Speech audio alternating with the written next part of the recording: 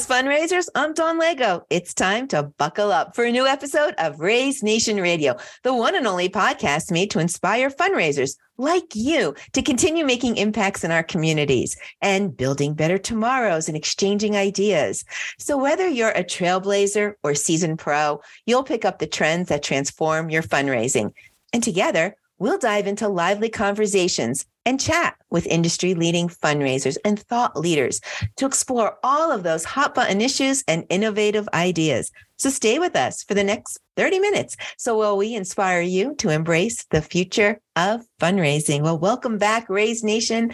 We are so glad that you're joining us again and tuning into another wonderful episode that I'm super excited about. I'm actually fangirling. But if you are in special events and you are just looking for all the latest tips, tricks, trends, what's hot, what's not, what you should be focusing your energy on, you're going to want to sit back and listen to this episode because we do have the expert with us.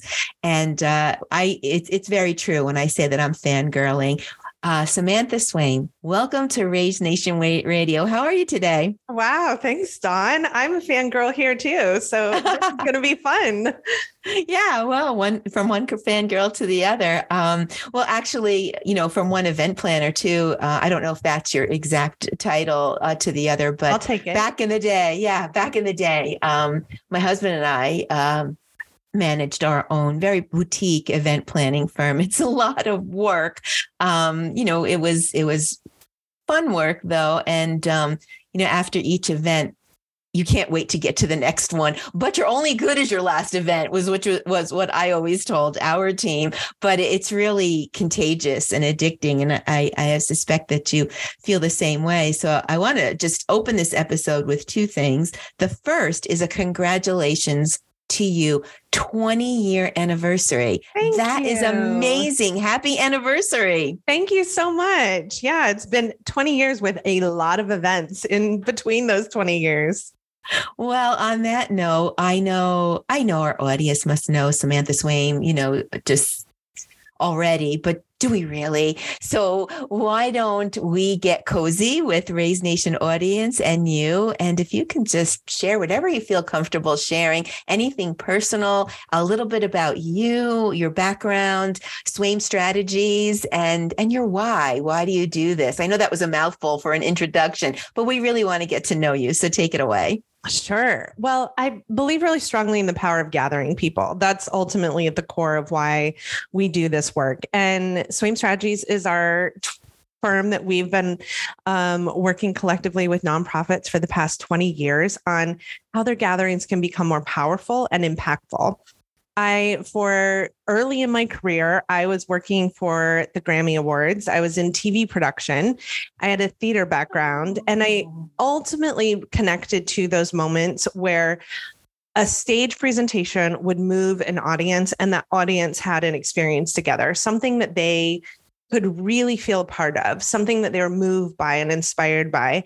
And as a part of my work with the Grammys, we had a whole division of nonprofits that we supported and also that we ran. So a number of different causes, number of different nonprofits that are offshoots of the Grammys.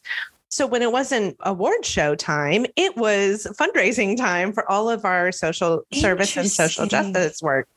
So I got all my gala experience there and really understood the power of building a movement through gathering, and then moved into doing social justice work. And as I started to move into that space of providing resource and access to people, I also saw that every social justice movement is founded on the grounds of gathering people, being in community together. And so that just really inspired me to continue to dig deeper into the work. And ultimately, what I saw was nonprofit organizations frequently being driven, led, or coached by board members, well-meaning board members, to do what other organizations were doing. So a game of comparisons. And an organization in the same community would have $1 million gala. And the first thing that the board chair would talk about was they just had $1 million gala. They served steak and had roses on the table as centerpieces. We need to do the same thing. And suddenly these plans and strategies that development professionals had put in place were thrown out the window. And instead it was steak and roses and striving for $1 million gala that would fall short of goal. And so our effort and our work has been, how do we work as a partner and a thought leader and a strategist in the space with the nonprofit to help their boards feel more connected to the impact, to help them focus their energy and their sort of impact with their planning? Because any nonprofit consultant will tell you it is not the easiest way to raise money. And we wholeheartedly agree with that. So if you're doing an event, and there's a lot of great reasons to do an event, that getting people together, feeling connected to community is valuable. But if you're putting all that work in, we want to make sure it has results. And so that's our work. That's our effort, is how do we apply some strategy? How do we help you dig through the weeds or take the weeds off your plate for you so that you can be in relationship with donors, that you can be in big conversations with sponsors and with big lead gift supporters. And then you can work collectively with us, with your speakers, on what's the story, what's the program, how are we going to move the audience and create a guest experience where people leave there as your evangelists that now are out in the world telling everyone about your work and about your mission. Unfortunately, that often gets thrown out the window because there's so many weeds and details and events. So we're there to help that. We're there to support. We'll take the weeds, we'll take the details, we'll make sure you have a great event. You focus your energy on relationships so that we can maximize what's possible with this event. Wow. So that's a little bit about it. Move your audience. Yeah, you're right. Because when I am at a Broadway show or even not, my daughter was involved in local musical theater, which they did a wonderful job. And, I'm sure I was moved because she was on stage, but that when you have that experience, there's just like a pep to your step and you just want you want it to last forever. So I kind of get that. Deliver an experience that makes them want to be part of your mission forever. Yeah. And that's not easy to do though, right, Samantha? Because many times you have people in the audience that have no idea, right? Their boss bought a table of 10 because they're a corporate sponsor and they said, here, go to this thing. And, you might have people that, are just friends with somebody. So that's kind of hard to do. You don't necessarily have an audience that's ready for the experience. They just kind of got a ticket and they're there. So how do you overcome some of those challenges? Well, that's our first job, right? We're going to have the audience we need to move, the new acquisition, and then we're going to have those who already know our work that we need to inspire to continue to give and move further. So it's all in the storytelling. It absolutely starts from the beginning of the story and is in that storytelling. What are we saying on stage to our donors and how are we moving them?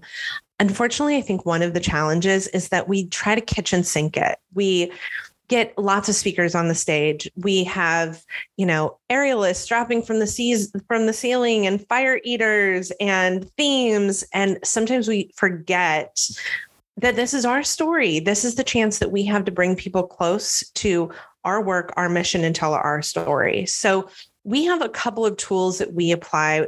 We always, always, always want to start some of the program with the mission story. So the mission story for us is a show and tell. We call it two sides of the same coin. It's usually a speaker from the stage that's representing the organization, CEO, a board chair, that can speak to the vision, the mission, the work. What are we here to do? And then a video that shows the audience that, because video is this really powerful tool that you can add emotional connection to. You can have lots of voices, you can have music, you can show the work in action, and it's a way to immediately draw people closer. But if we haven't done that legwork first of laying the ground for who we are and what we do and our mission, we're missing our biggest opportunity of an event. Right at the beginning of the event, you're talking, right up front, contract almost. Yeah. We're here to celebrate this work. Let's talk about this work. And then the second thing that we deploy is a really powerful impact story before our fundraising so that we're emotionally connecting people, demonstrating the impact There's actually some interesting studies that we also pull into this. Simon Sinek's Golden Circle of Why is something that we refer to all the time, because when we speak from why, people make decisions from the same place of their brain that processes why. So if you tell me we're a 501c3 nonprofit K through 8 education program, you're telling me the what. But if you tell me that you believe all students believe a safe place to thrive and grow, you're telling me your why. That why is easy to like emotionally connect to, right? There's also some research study that was done in London, theater experience, going back to theater, of people who sit and experience a story together, movie theaters, Broadway shows, your gala. When you experience something together, heartbeats actually sync up. People's heart rhythm syncs. And for those people who already had a relationship to the organization or to the story, their heartbeat continues to stay in sync through intermission, through reception, through the post party, that there essentially is a continuation of that narrative together, the experience. So if you tell a story that people can actually experience your work through that emotional connective story, you're more likely to actually walk out the door remembering that story, telling that story. We as humans are so hardwired to learn through narrative that I couldn't necessarily walk out the door and tell folks what the mission of, we were just before we recorded, we were just talking about your daughter has a nonprofit. Your daughter's passion and connection to her mission, I probably couldn't tell this audience word for word what your mission is. But what I can tell is that your daughter early on saw injustice for folks who are in the world with challenges or disabilities and wanted to fund people getting access and resource right away. That's something that I can remember and tell other people, that there is this foundation that is doing incredible work and getting people direct access and resource. Go look them up, check them out. Yeah, getting the mission right, but more importantly, getting the message right so that it's in digestible, term, so that you can understand it, so that you can take it with you. You can carry it. If you tell me what your programs are, I'm never going to remember it. If you tell me you have 5 different programs, let's walk through each one, I'm never going to remember it. But if you don't give me some information about why you do what you do and what it is you do, I walk out of there going, I don't know what I was being asked to support. I have a story I tell all the time about an organization that I've attended their gala twice, just as a guest. A friend invited me. And I know that they do something with art.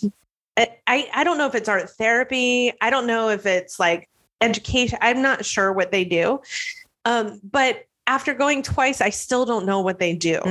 And so you have to have some roots in that foundation story of mission first. That show and tell, let's show our work and speak to our vision. And then you have to have that connective impact story that, if this is, let's say, for example, that we're a K through 8 school and we have an alumni who comes back and tells their story about being a student at this school gave me the runway to now be in college doing this thing that I've always dreamed about. That type of story is something that I'm going to go tell you about Travis's story about going to this school, and I'll remember that. It'll stick with me. So that storytelling is by far at the center of relationship, getting people in the room, story, leaving people with something to walk away with. Those are the 2 big focus areas for any event. Are you telling your story, and are you getting folks there to participate and be a part of the program? And with so much that has to go on with an event or a gala, and there really is, oh my goodness, the stage presentation, the live, the silent, the opportunity, the opportunity drawings, photo ops, the catering, the entertainment, the decor, the invite, the pre-event, oh my gosh, it's easy to get into the weeds, which thank goodness for Swaim strategies to handle some of that. But it's also easy to lose sight of the story. You think that you're telling the story, but is your message memorable and going to carry with that audience forever and ever? Which is what I heard you say. So now I'm going to ask, how hard, or because I think Raise Nation Radio is like me right now. You started to talk and I perked up, I leaned in, I'm at the edge of my seat. Okay, what's Samantha going to say, right? You said, this is the first thing that we do. I'm like ready to take notes. But now I have to ask you, how easy or hard is it to do? And what advice do you have to nonprofits? Because I think we understand that storytelling for nonprofits is the golden ticket. It's what you need to be doing. And I think we all think we're telling stories well, but maybe we're not. How do you help your clients? How difficult or easy is it to do? And what should they be thinking about, if you don't mind sharing some tips for our audience? Yeah. So there's a couple of sort of key areas where I would focus time and energy. All of those details, all of the little pieces, there are two resources I would lean on for that. One is vendor partners, hiring people who are experts in what they do. So the catering, for example, we work with 1 million events at 1 million different caterers. And I lean on the caterer to tell me, what are you best at? What do people love the most? What is something that fits within my price range? What is a way that I can control my costs or manage my costs? And I let them tell me, and I let them lead. They're the expert in the food service. I don't try to sort of piece by piece manage all of the details of that, because I know that they are just as interested and invested in delivering something of quality that people will talk about. So I lean on them. Same with AV partners. I lean on them to be the expert in the space. I hire experts. That's one. I don't hire an AV company that is like used to only conference presentations if what I'm doing is a gala and I want an experience. But I'll lean on them to tell me, what are the things I'm not thinking of? What needs to be included? Do we have everything we need? If I have a video I want to show, and I have a speaker talking in the audience that I want to make sure we can capture, and I have a panel discussion, do I have everything in place? So I lean on good partners and vendors to be that sort of, let them lead and take the expertise. But the second thing that I do is I lean on a committee for the stuff.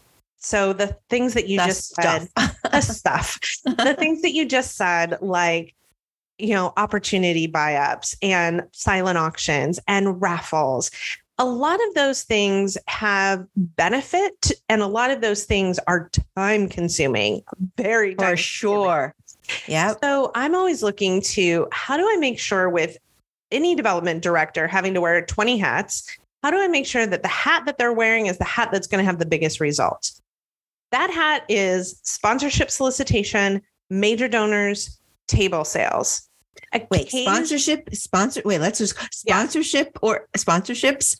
table sales, and major donors, getting major donors. Okay, got it.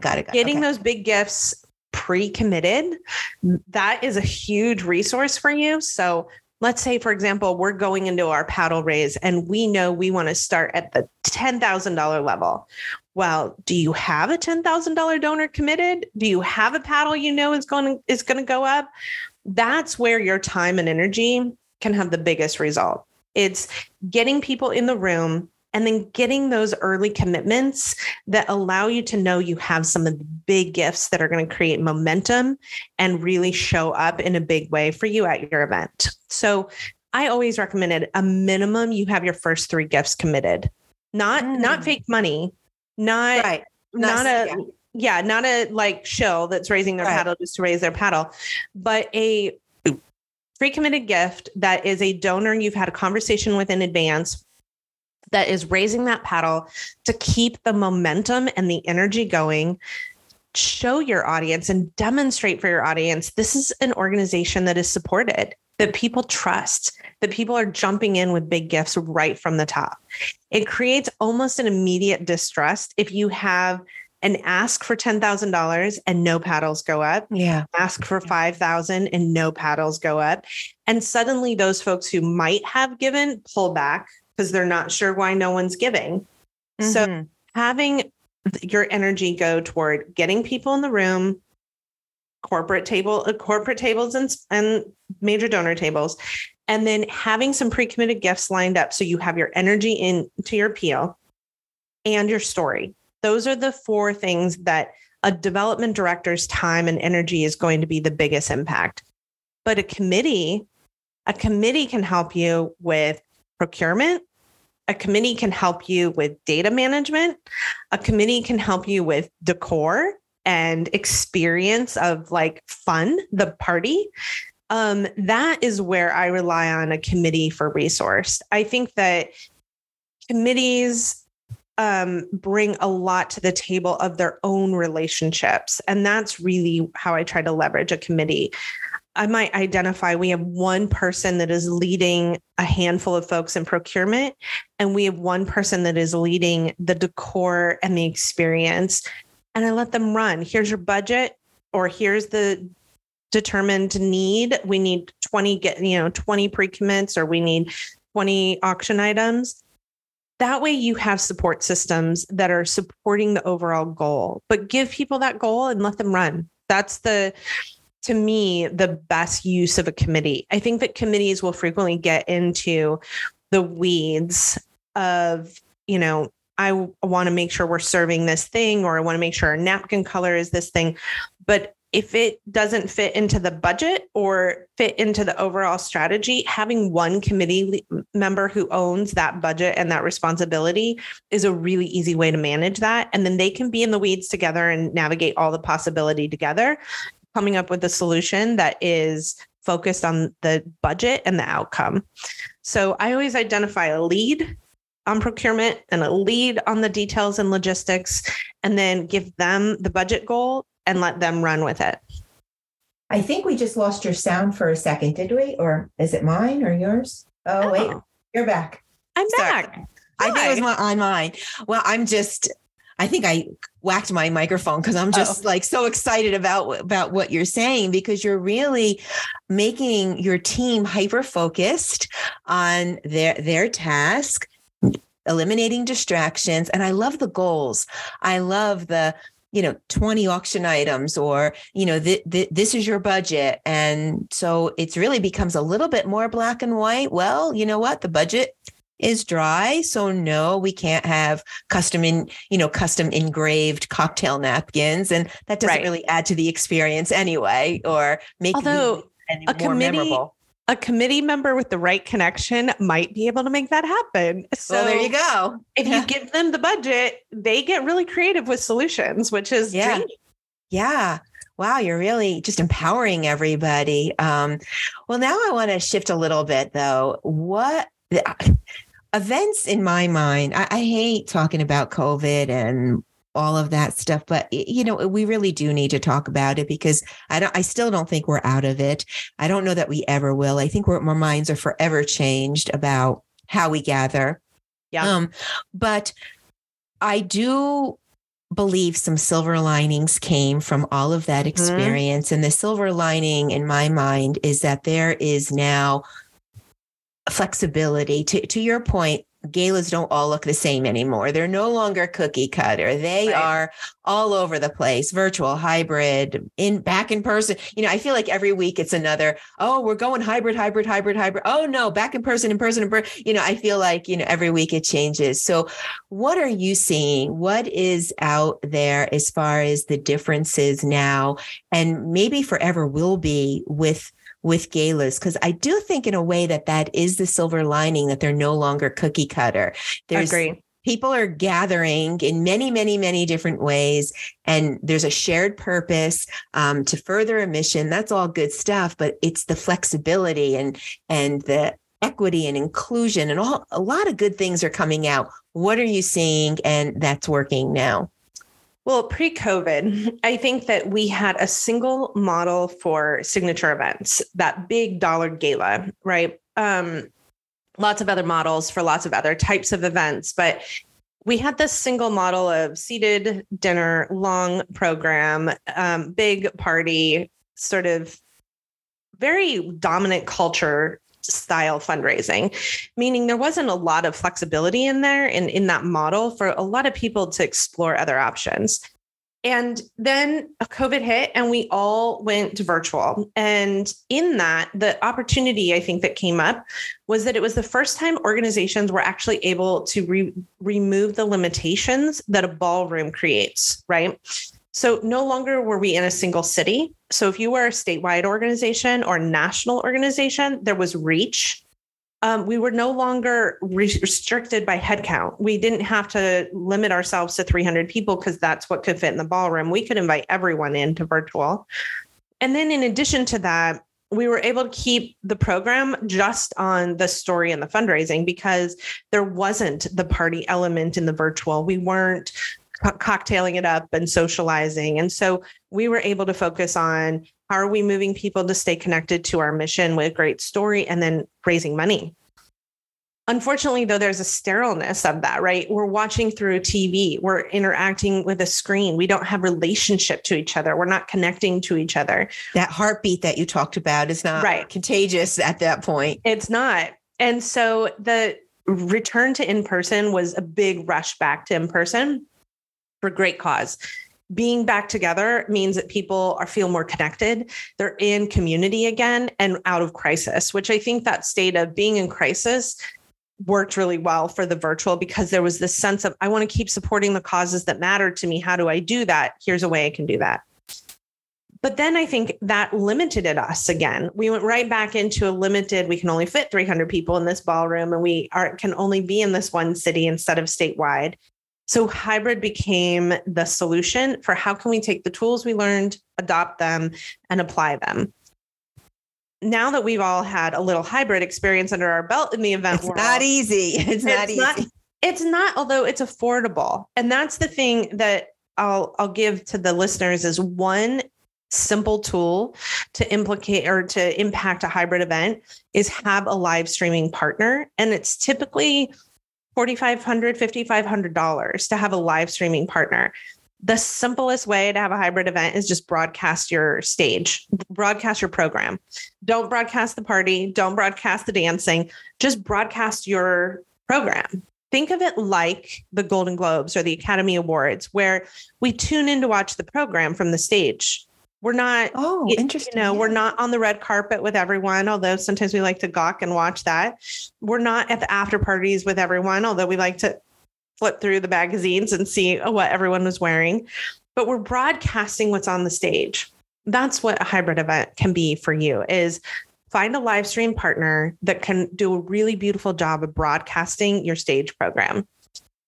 But the new thing that we're seeing is people now have had a breath of we're no longer building it while we're flying it. And now we can actually make choices based on what our needs are and what our donors need. So a lot of organizations are starting to segment, just like you would segment your mailing list or segment your end of year appeal. A lot of donors are starting to segment their event. So the other shift that happened, we have a lot of technology that's new, including all of the amazing changes you all have made. We love all of the changes that have thank you. Been really focused on what the user experience is. For sure. But that opportunity for us to use new technology, and in addition to that, costs have gone up for events. Really, like catering is big. Through the roof. Oh my gosh. Yeah. Supply and demand and supply chains have changed. And all of a sudden, like I used to be able to call a rental company and ask for purple napkins and a 20 by 20 tent. And now it's like, oh yeah, we don't have any in stock right now because we haven't been able to replace goods because of supply chain issues. Or if you want it, it's at a premium because everybody wants it and there's not enough. And yeah. So I think the shift that we're seeing is people are starting to actually downsize some of their major donor fundraising in person because of the costs and look at who are the critical key folks we need in the room and then are using hybrid to broadcast it out. So bringing together your top 150, 250 donors and then broadcasting out that content to reach your bigger network is a common solution. The other thing we're seeing is segmented virtual or broadcast events that are intended specifically for your reach. So we have one organization that's international. They work across the North Americas. And they have one virtual event that they do every year that is to just reach everyone. And they have 1,200 people that log in from 3 different countries.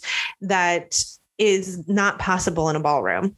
But then they also have a nice, small, focused 200-person gala event that is for their major donors that are hubbed around their national headquarters. So I think that that's the shift that we're seeing now is people are getting really strategic about what's possible, how we utilize these new tools and technologies, and then how we also plan for something that isn't quite as expensive as 1,000 people in a ballroom. An event of that size these days is really costly. Yeah. So hybrid becomes a much cheaper option. Yeah. But isn't broadcasting out. Isn't it like almost planning 2 different events? I think some of the fear is how do you motivate, keep the energy with 2 different audiences, one that's in the room and one that's anywhere. And how do you do that? And it's like planning 2 different events and seems like daunting. I try to plan them as one because in my mind, nonprofits don't have enough time. And so if you're putting the time and energy into planning an event, it should maximize in all possible ways. But I lean heavily on a fundraising host. We used to engage auctioneers all the time to do our live auctions. And now it's so much more because it is someone who's comfortable. The auctioneer community very quickly adapted to this environment, but it's someone who's comfortable talking to both audiences and knowing that there's 2 audiences. So what we build into our programs is a little recognition at the very beginning of the event when we're welcoming guests. We build a recognition that both audiences are there so that both audiences are in the know. So to our, ballroom audience, we get on stage and say, friends, we are about to begin and we are broadcasting out to the world. And so when we turn on those cameras, we want to have a big cheer. Let's count in. We're going live in 5, 4, 3, 2, and the room starts cheering. And when the camera comes on, you have that connection already because it's clear that there's an audience there. And the audience in the room knows that there's viewers at home. And then in our welcome, we always have our MC address both audiences. So the audience, they'll say, we're so glad to be back in person. And to those of you tuning in at home, welcome. We're so glad you're here. And we have the Grammys, just like the Grammys. I'm not sitting in the room in the Grammys, but I feel that energy when I'm exactly.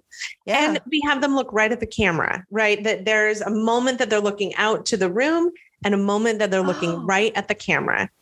And then the program from there can really transpire seamlessly from the stage, talking out to the audience with the one addition of technology that our fundraising host has the ability now to be able to look at who's giving at home and who's giving in the room.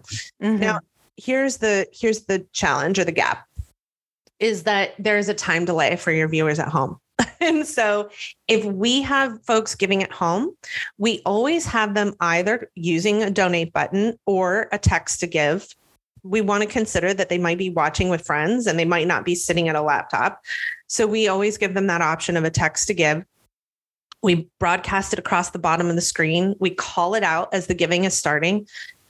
Friends in the room, get those paddles ready for fundraising. And those of you at home, click that donate button or use the text to give code below and join us in the giving. But now we have a delay. There's about a 1-minute time delay before your audience at home receives it and another couple minutes before you start to see their gifts come in.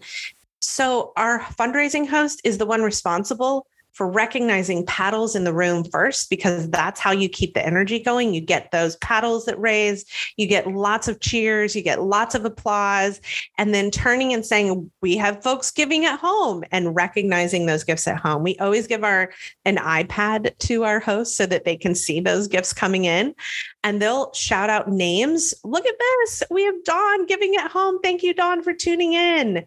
And then going right back to our next giving level, paddles, and then let's do some recognition at home so that it ties everyone together and it allows people at home to actually feel like they're a part of it, because there is this I want to be seen. So I want my name on the screen. I want to be called out. So people give often so that they can be recognized as a part of the giving happening that night.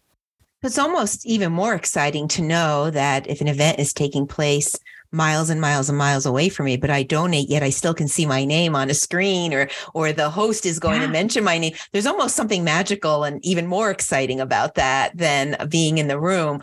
Not that there's anything wrong with being in the room, but yeah. Oh my gosh, I get it. Oh my God, Samantha, we could listen to you all day. I wish this podcast was 3 hours long. I think the other thing that I'm hearing is technology is kind of important in the new world of, to just change these giving experiences. The giving landscape changed. The event landscape changed. The technology landscape has to keep up in order to make these changes come to life and realize, your full potential. And I appreciate, you saying that as one cause. We want to hear that for sure. And I might add that you might see something soon with, text to give. So I'm glad you're using that feature. Stay close to us for some announcements coming up. I just slipped that, and I know I'm going to get in trouble for that, but it's out there. So all good stuff. We only have a few minutes left, and I think you've been just such a wealth of information. I'm literally sitting on the edge of my seat, but I do want to talk about your team and give them some shout outs. Just like who makes up your team, and who do you want to shout out, and what are they all doing?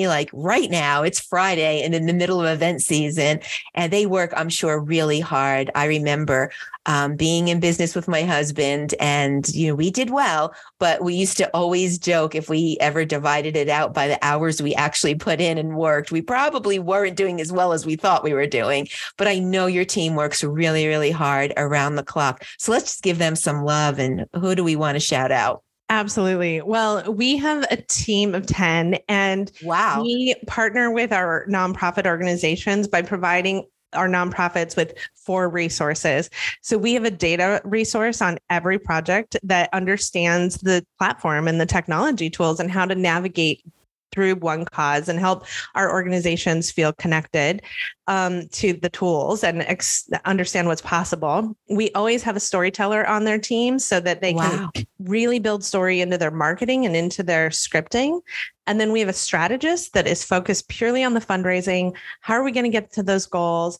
How do we make these asks? What are the tools that you need? And then we also have our event producer that is in the weeds, that is working with all the vendors and all the committee members and really helping to make sure that the guest experience is centered in what we're doing. So, I know the folks on our team that are our data team experts, and they're the magicians behind the scenes because they're the ones that are intimately understanding how all the platform tools can really help a nonprofit be, successful. And so, when One Cause launched with new tools, we immediately were like, okay, we need to learn and understand all of the ins and outs so we can make sure that we're maximizing our experience for our clients. So Melly Bea and April and Mary on our team are our 3 data experts. And that to me is how we can take some lift for the organizations and really help them focus on relationship. We can take on all the other pieces. So I'm incredibly proud of the work that our team does. It is always driven by how we can create more ease because nonprofits are creating the impact. And we want to make sure that we're there to be a megaphone. How do we get their message out and create impact? And that's to sort of lift some of the work off the plate. Wow. I didn't realize that you delivered the 4 resources to each of your clients. That's incredible. And those are the resources that really make sense. We are out of time and I feel horrible, but I know we're going to be having you back for some of our webinars and our panels. And we're just really excited to learn from you and everything that you do. And I want to thank you for sharing all of your wealth of information, but with us and with Raise Nation audiences. But how do we get in touch with you? So swaimstrategies.com, right? That's the website. We'll drop all of this in the show notes, but website is the best, or LinkedIn. Where can we find you? Both. Go to our website for tons of resources and tools, or reach out through any communication channel that is on that website. LinkedIn is a great one. Do you have like a threshold that, you're not I'm like nervous that you're not accepting new clients. If somebody called you right now, do you have room for them? Always. We offer lots of different ways to engage us, so that there are some time limits and limitations of some of our bigger services, but we have lots of just someone can just book an hour with me if that's an easy, we need a thought partner to brainstorm with. So there's always ways to get resources. Book an hour. Book an hour with Samantha Swaim. Oh, that's interesting. Well, it is worth the investment for sure. What we just got in this little conversation that we're having is so special. So Raise Nation, book an hour with Samantha Swaim. Book an hour. Book an hour. So much fun. But I want to wish you the best of luck this event season. Just thank you for being such a trailblazer and helping so many missions just move forward. You're such an integral part of their growth and helping them continue to do what they're doing, which is building better tomorrows for all of us. So really so much gratitude for you just to being the leader in this space that you are, Samantha. It's amazing. Thank you, Dawn. I appreciate the opportunity to be here. Yeah, so fun. Events are so much fun. So fearless fundraisers, I do wish we had time, but that is all the time we have for today. So you can reach Samantha Swaim on her website, swaimstrategies.com. Look for the show notes. I'll give you all those details that you need to have. Thank you so much for listening in. We do hope you enjoyed today's Raise Nation topic and your daily dose of fundraising inspiration. Now, you're going to tune in every Thursday for the new episodes. That's Thursday, 12:30 p.m. Eastern Time. We always drop a new episode. But in the meantime, while you're waiting in between every Thursday, listen to all the episodes on Raise Nation Radio. You can follow any channel. We stream on about 10 different channels, and that way you'll get notifications about our new guests. If you're a fundraiser, please contact me. We would love to have your story. We have thought leaders as well as nonprofits on Raise Nation Radio. We love casting some shine on missions, and we would love to have you as a guest on the show. I would like to thank our sponsor, One Cause, for making this show possible. One Cause is driving the future of fundraising with easy-to-use software solutions that help nonprofits connect with donors. Check it out at onecause.com and visit the resource tab on the homepage for a broad catalog of ebooks and blogs and vlogs and webinars with Samantha Swaim that you'll find very helpful. A huge shout out and thanks to my guest, Samantha Swaim of Swaim Strategies, for sharing a very expert and authentic voice and a fresh voice about signature events and fundraising. Samantha, thank you so much. I know it's the middle of event season, but you took time out to talk with our audience. I do have one more question for you. Any last words of inspiration? Be curious. Talk to your donors. Ask them why they're engaged. They'll tell you what means the most to them. And then you can guide your strategy from there and absolutely maybe not worry about things you shouldn't be worried about. I love that advice. Well, we'll let you get back to your team and the busy fundraising season. We're going to catch you real soon at a couple webinars coming up. And you heard it from Samantha Swaim. Stay curious. So fearless fundraisers, that's a wrap. Until next time, I'm Dawn Lego. This is Raise Nation Radio. You stay fearless out there.